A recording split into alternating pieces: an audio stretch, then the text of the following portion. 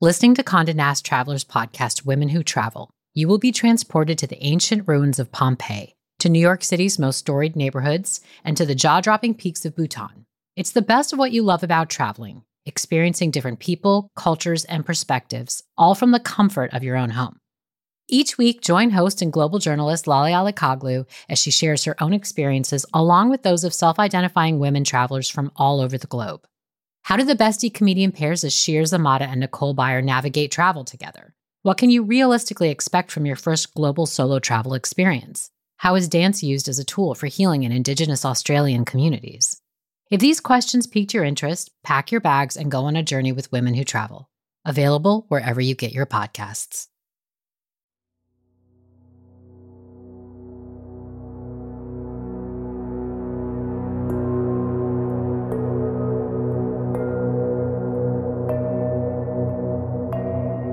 Joseph seems to radiate equanimity and balance. Of course, the difference between Joseph and me is that he's been meditating for 4 years, and I've been meditating for maybe 4 days. So when Joseph says, yeah, it was a hard morning, but that's okay, it isn't the voice of apathy. It's the voice of experience. It's saying, some difficulty is normal. And this is exactly what I'm here to learn. I'm just so desperate to figure it out fast, to beat down my sorrow. And he's like, give yourself a break.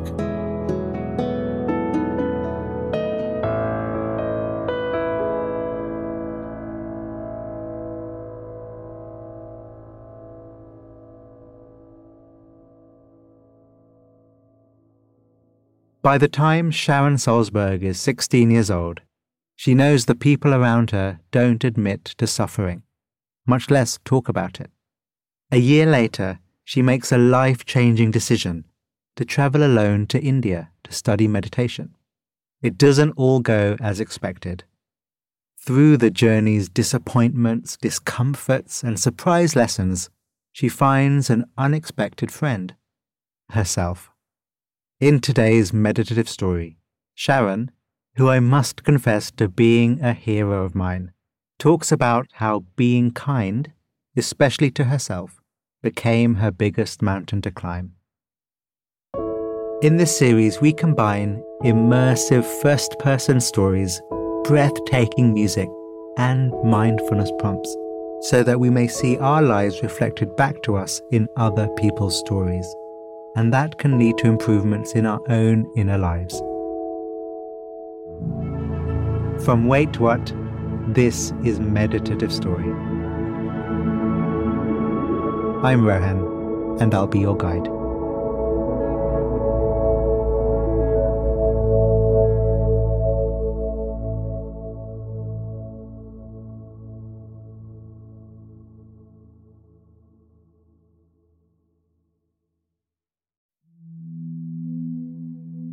The body relaxed. The body breathing. Your senses open. Your mind open. Meeting the world.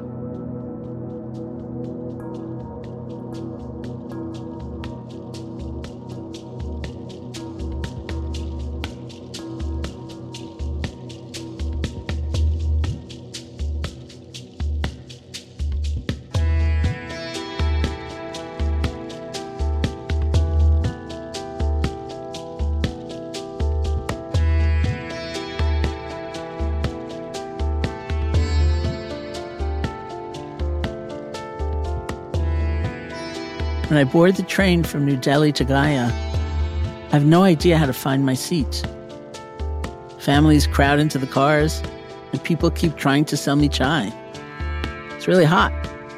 I finally find my seat, a wooden bench in third class, where I'll spend the next 17 hours.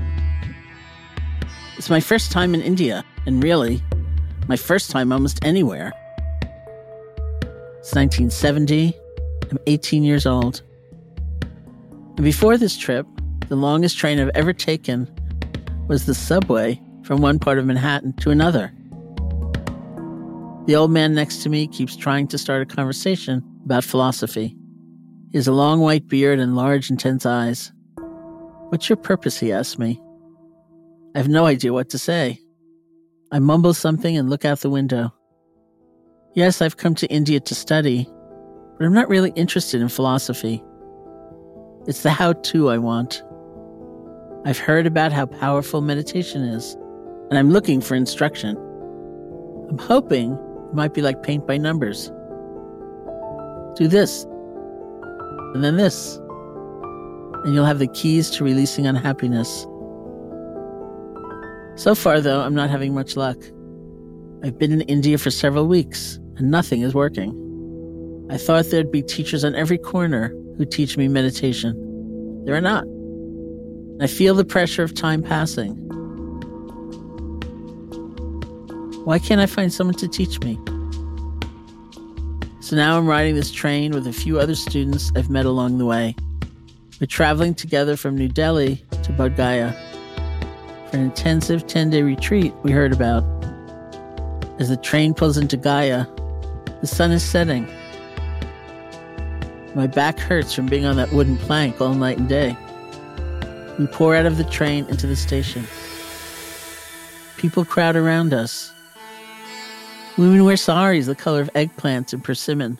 Men in loose pants steer bicycles through the station. The station smells like smoke and tea and ripe fruit. It's a press of humanity, and I'm not at all sure this is a good idea. How did I get here? A year earlier, I'm sitting in a college classroom in Buffalo, New York. Outside, on the university green, you can hear the chants of students protesting the Vietnam War.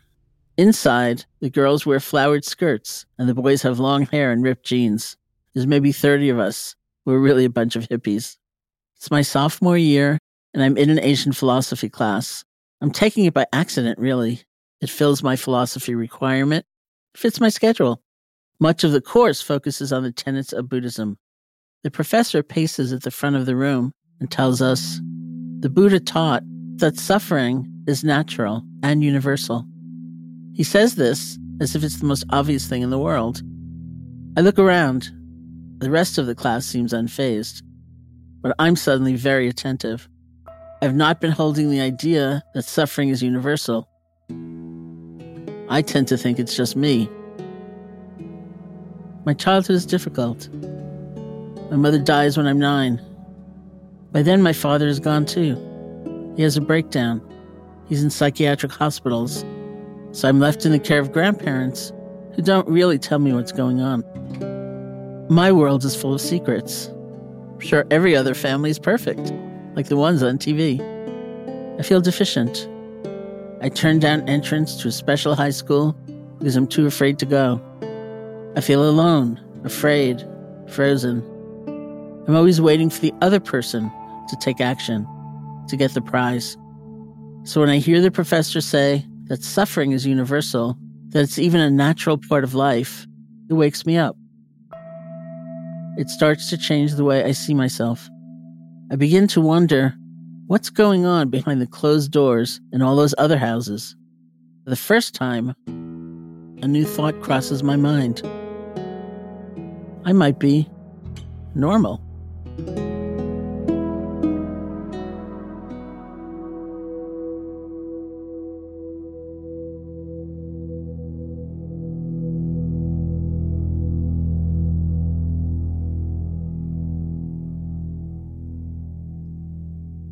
Being normal. How do you relate to that? Is there a sense of aspiration here, like Sharon?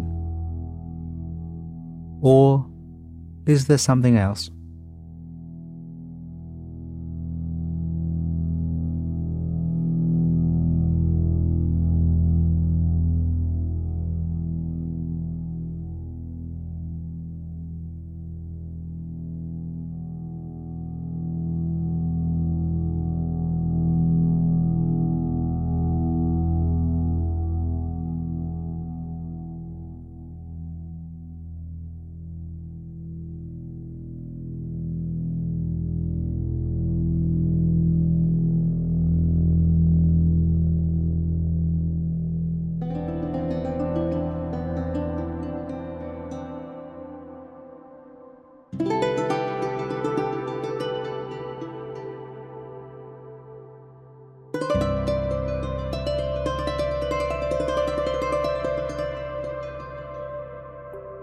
The teacher introduces the idea of meditation.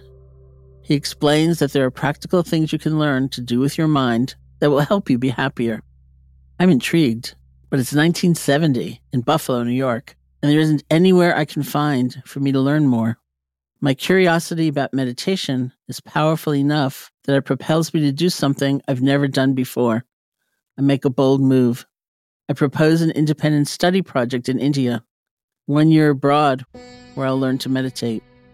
4 days before I'm set to leave, I learn that a Buddhist teacher is coming to town. It's Chogyam Trungpa Rinpoche, and I go to hear him lecture. At the end, he asks for questions. I write mine down on a piece of paper, fold it up into a triangle, and hand it in. There's this big pile of questions in front of him, and he pulls out my piece of paper. It asks, I'm about to leave for India. Where should I go to study Buddhist meditation? I'm hoping for a recommendation. He glances at the paper and looks up. He's quiet for a few moments. Then he says, perhaps you best follow the pretense of accident. The pretense of accident. What does that even mean? I guess it means mostly he's not giving me any addresses. And also, he doesn't want it to be easy. I fly from New York to London and take the train, the Orient Express, to Istanbul, to travel overland to India.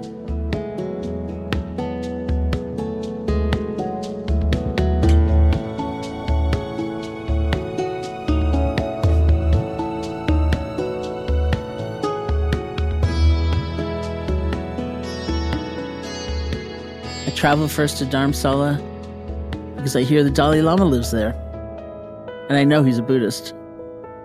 But I don't find an actual meditation class happening regularly there. In a Tibetan restaurant, I overhear a conversation about a yoga conference in New Delhi. So I think, oh, I'll go there, and I'll find my teacher. The conference is terrible, but one of the speakers is an American named Dan Goleman. Years later, he'll popularize the term emotional intelligence. But right now, he's a grad student in psychology, learning what he can in India. Dan mentions that he's headed to a place called Bodh Gaya for an intensive 10-day meditation retreat. Bodh Gaya is the very site where the Buddha reached enlightenment under the Bodhi tree. Maybe this is the pretense of accident I'm looking for. I take Dan's advice and buy the train ticket to Gaya.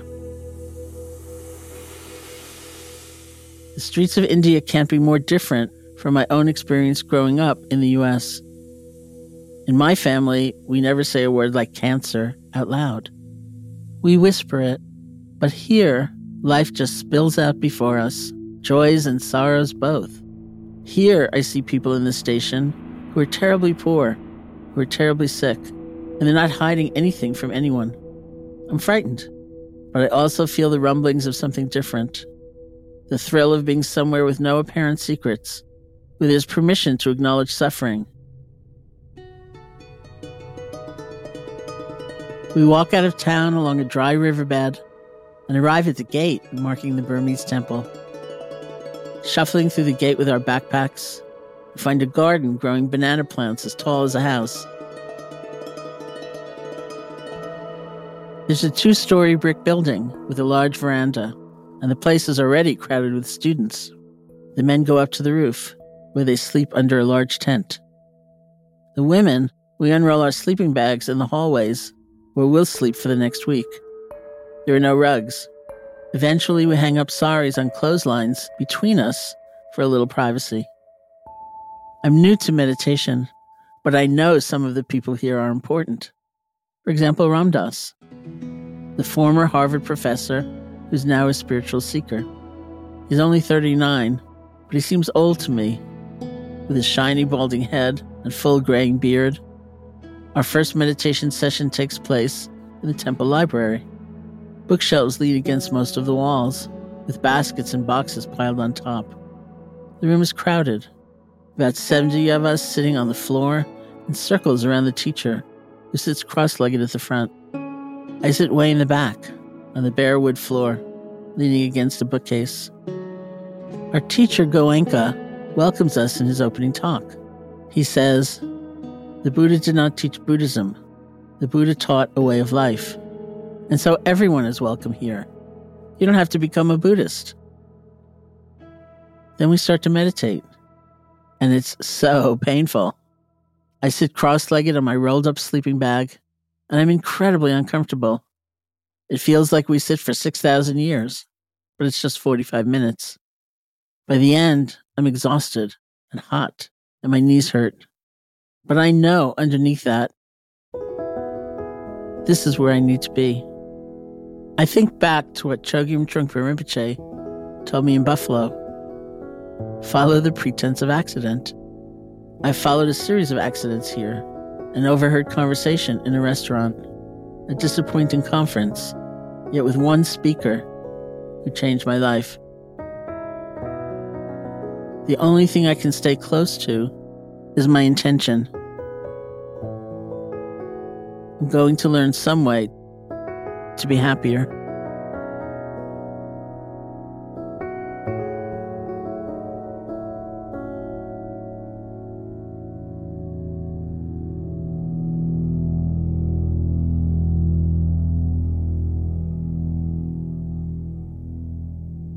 Have periods of your life ever felt like a series of accidents?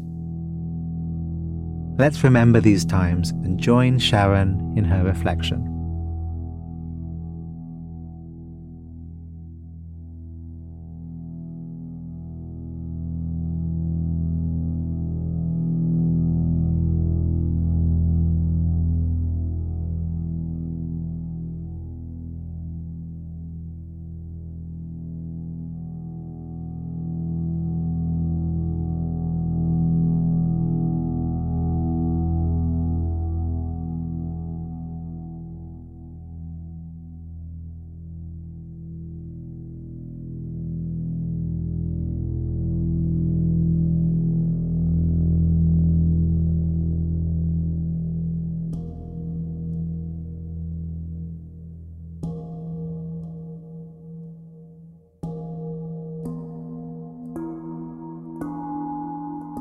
A few days into the retreat, our teacher tells us, this session, we're going to sit with determination. We're not going to move. And I move within seconds. This is impossible for me. I'm doing it all wrong. I can't concentrate. I'm so frustrated. I need this to work, to fix me. And I only have a few days left in the retreat to get it right. I actually say to myself, the next time your mind wanders, you should just bash your head against the wall. I'm just so disappointed with myself. Just then the lunch bell rings. I get in line, and someone behind me asks this other guy, "How was your morning?" An American voice replies in the calmest way possible, "Oh, I couldn't focus at all on my meditation, but this afternoon will probably be better." I'm horrified. I think, what's wrong with him? He's so cavalier. I feel worried for him, like, don't you understand? You can become liberated if you take this seriously. I spin around, full of judgment, to see this tall, gangly American with short, dark hair and an unshakable calm. And this is how I meet Joseph Goldstein. Joseph seems to radiate equanimity and balance. Of course, the difference between Joseph and me is that he's been meditating for 4 years, and I've been meditating for maybe 4 days. So when Joseph says, "Yeah, it was a hard morning, but that's okay," it isn't the voice of apathy. It's the voice of experience. It's saying, some difficulty is normal. And this is exactly what I'm here to learn. I'm just so desperate to figure it out fast, to beat down my sorrow. And he's like, give yourself a break. I don't know it at the time, but Joseph will become one of my dearest lifelong friends and collaborators. And it starts with these conversations in the lunch line and the hallways. One morning during meditation, I feel a tide of anger rising inside me. It feels in my body like a rush of energy. This is the first time in my life I've been deeply introspective. So of course, when I sit still and look inside, I unearth fear and anger. I don't know yet that fear and anger are the same emotion in different forms. So it just consumes me. Then I get mad at myself for feeling angry. I think, what kind of person meditates in this beautiful place, comes away angry? Everyone here is in rhapsody. They're in bliss. And I'm in fury. What the hell is wrong with me? After the meditation, I storm up to my teacher, Goenka, and say, I never used to be an angry person before I started meditating, thereby laying blame exactly where I feel it belongs, on him. Clearly, it's all his fault. Goenka has this big head of thick gray hair and a round, soft, incredibly sweet face. But still I manage to scowl at him. And he looks at me and he starts laughing. It's not what I expected, but it doesn't make me angrier. It just sort of lets the air out of my hot, angry balloon. It makes me feel normal. The laughter seems his way of saying, of course you feel anger. It's part of the process. There's nothing wrong with it. There's nothing wrong with you. The question is, what do you do with that anger? How do you act?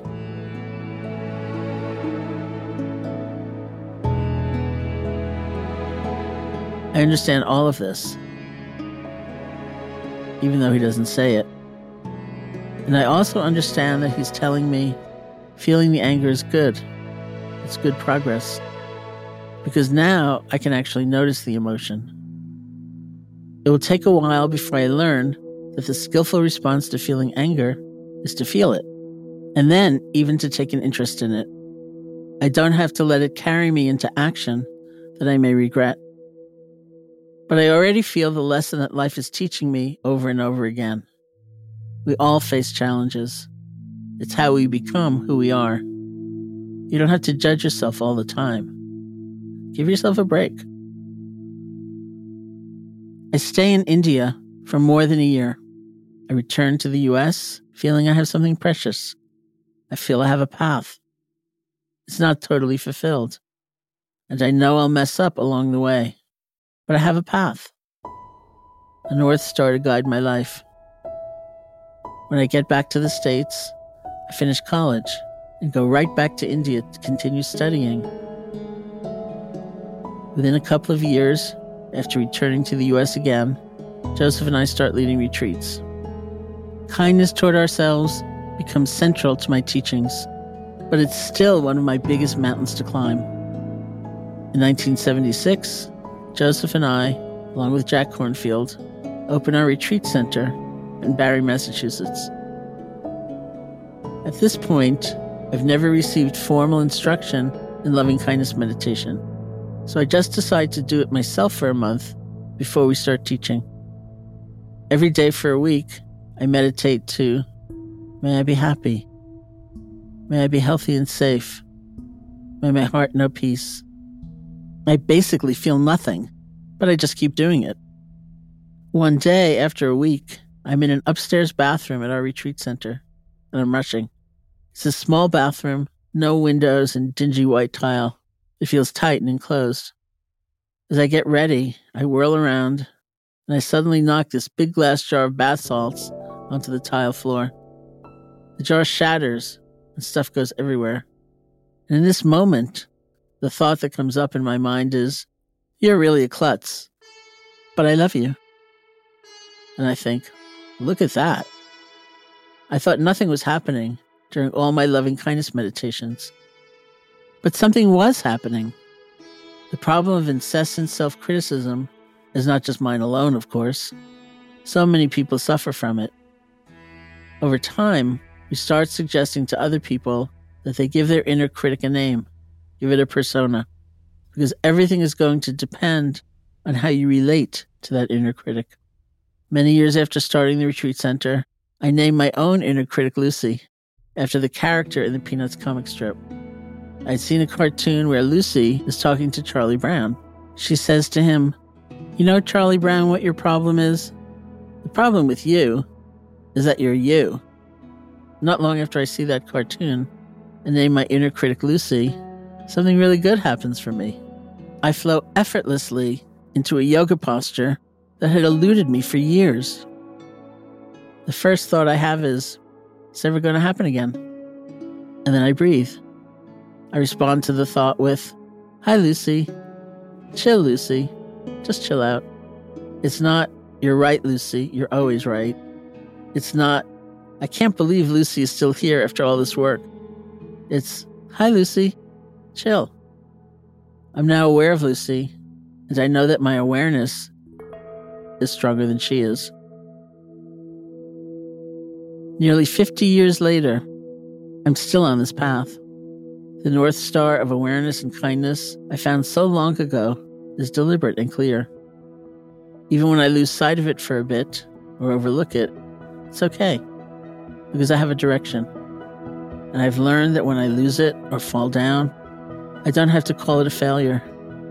I can see what has to be done to reconnect to my sense of purpose, to reorient to my North Star, and begin again. And the North Star is, truthfully, pretty simple to find again. Be patient. Be kind. Including, no, especially, to myself.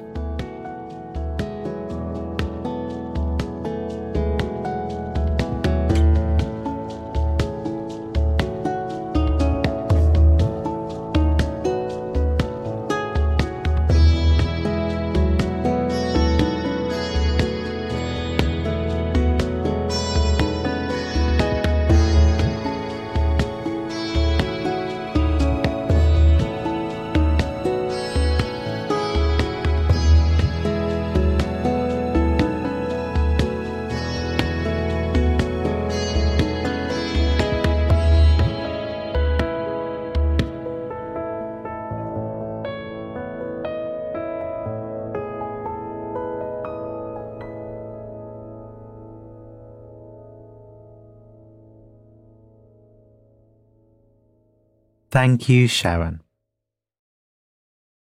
In his meditative story, A Home That Had Been Waiting for Me Forever, author Pico Iyer also goes on a journey to a place at once foreign and yet somehow familiar, a place that becomes integral to his experience and his sense of self.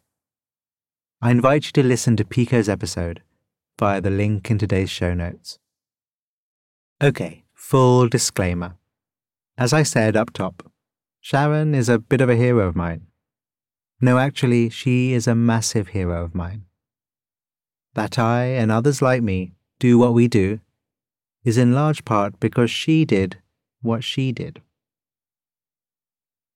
The first generation of Western teachers such as Sharon and Joseph Goldstein, who trained in Asia and brought it all back to North America and Europe, are genuine pioneers.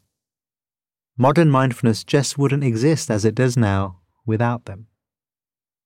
So when I say thank you, Sharon, I can't actually express the level of my gratitude to her. So, all that means, leading a meditation to complement Sharon's story feels a bit like writing the story for Salman Rushdie or cooking for Gordon Ramsay, without the swearing. But I'll give it a go. Oh yeah, maybe I should give myself a break, right? And what we'll do together is something quite close to what Sharon would have done in that first retreat of hers. Her teacher for that time, S.N. Goenka, is a hugely influential figure. And so let's do a short meditation inspired by his core practice style. And if you like, you can imagine yourself in that center in Bodh Gaya. I've been out there, and it's a very inspirational place. It's also really quite hot. So sit as comfortably as you can, knowing that I am sitting with you, as is everyone else listening, all the other members of this community. We're here, together, our energies a warm glow.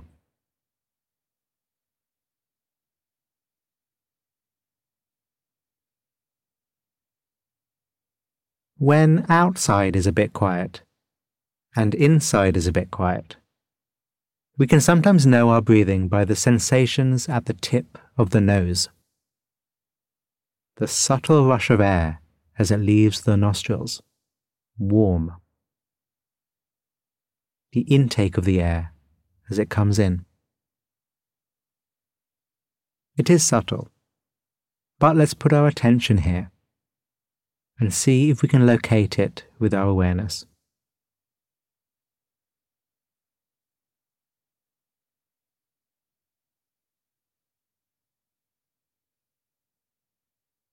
And if we can, resting our awareness, our attention here at the tip of the nose, with face and shoulders relaxed. Our vast, vast awareness in this relatively small area.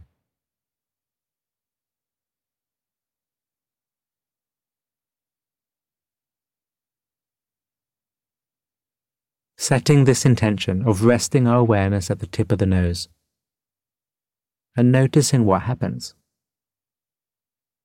Giving ourselves a break if needs be. And if there is a sense of stability here, however small, enjoying it.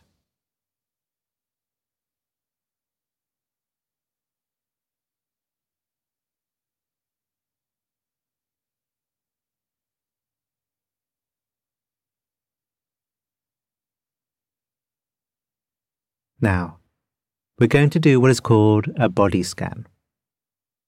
Moving our attention from here at the tip of the nose, here on our nostrils, moving it down the body as slowly as feels okay for you. Knowing what is happening all along the way to the tips of our toes. Just knowing, not judging. Just knowing, with stability as our foundation. Interested in the detail, the fine structure. Moving the attention down to our toes.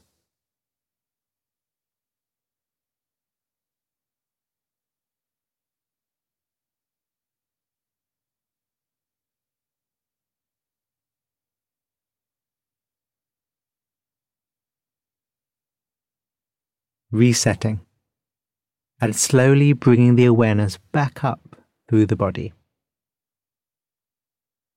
Bringing as much awareness game as you can right now. Sensitive to the fine structure of sensations. Knowing them and moving on.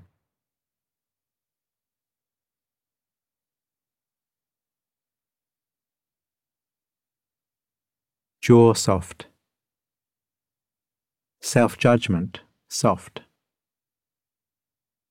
And continuing to move your awareness through the body, slowly, with mind bright. Your mind knowing as much detail as it flows.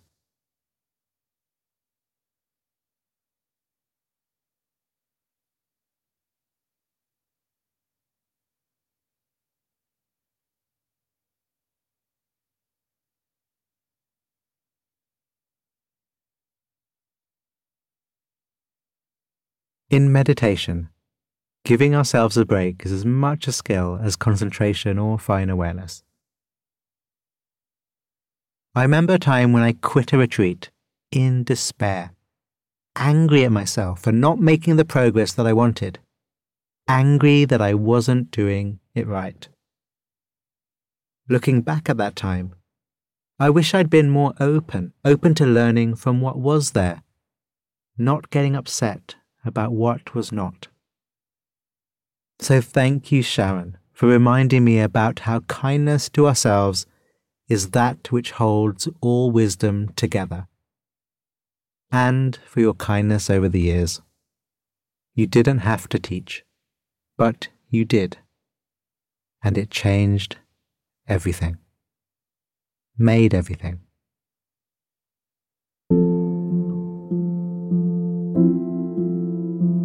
And thank you. You're all right too.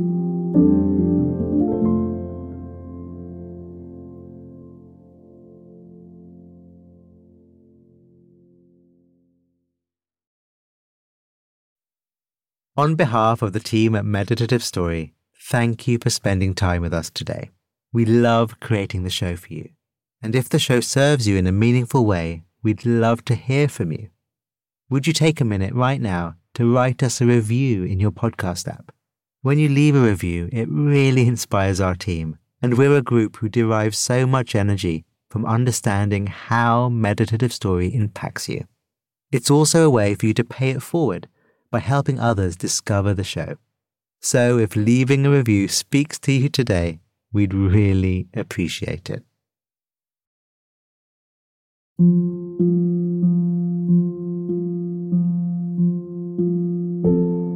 Meditative Story is a Wait What original.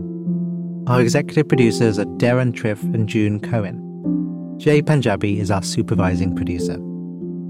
The series is produced by Dorothy Abrams. Original music and sound design by Ryan Halliday. Our script writers are Hannah Brencher, Peter Keckley, Marie McCoy Thompson, and Florence Williams. Mixing and mastering by Brian Pugh.